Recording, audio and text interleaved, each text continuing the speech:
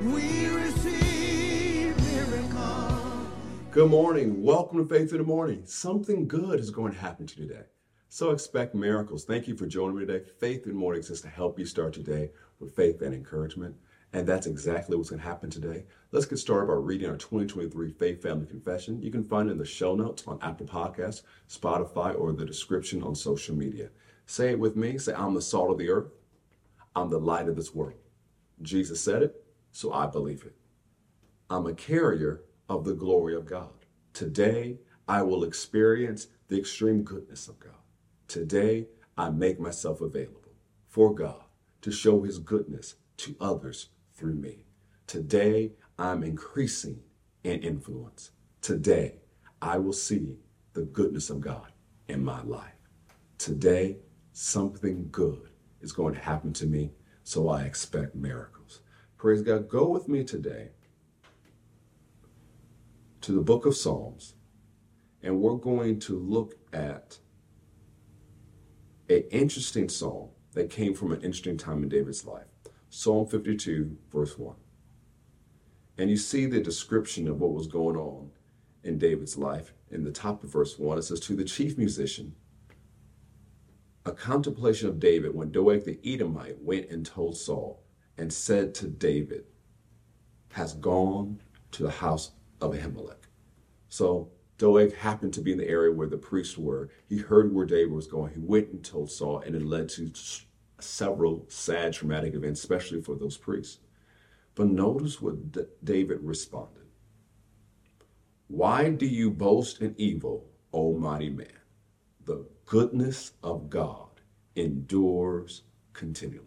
Can you say that with me and put it in the chat? If you're watching someone, there's a chat option or a comment section. Say the goodness of God endures continually.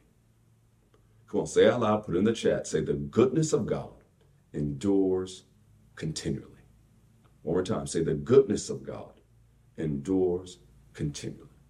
The New Living Translation says it this way, don't you realize God's justice continues forever?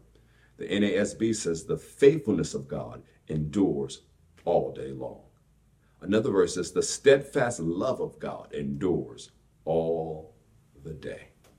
So God's goodness endures longer than the triflingness and the ratchetness and the evilness of whatever is coming against you today.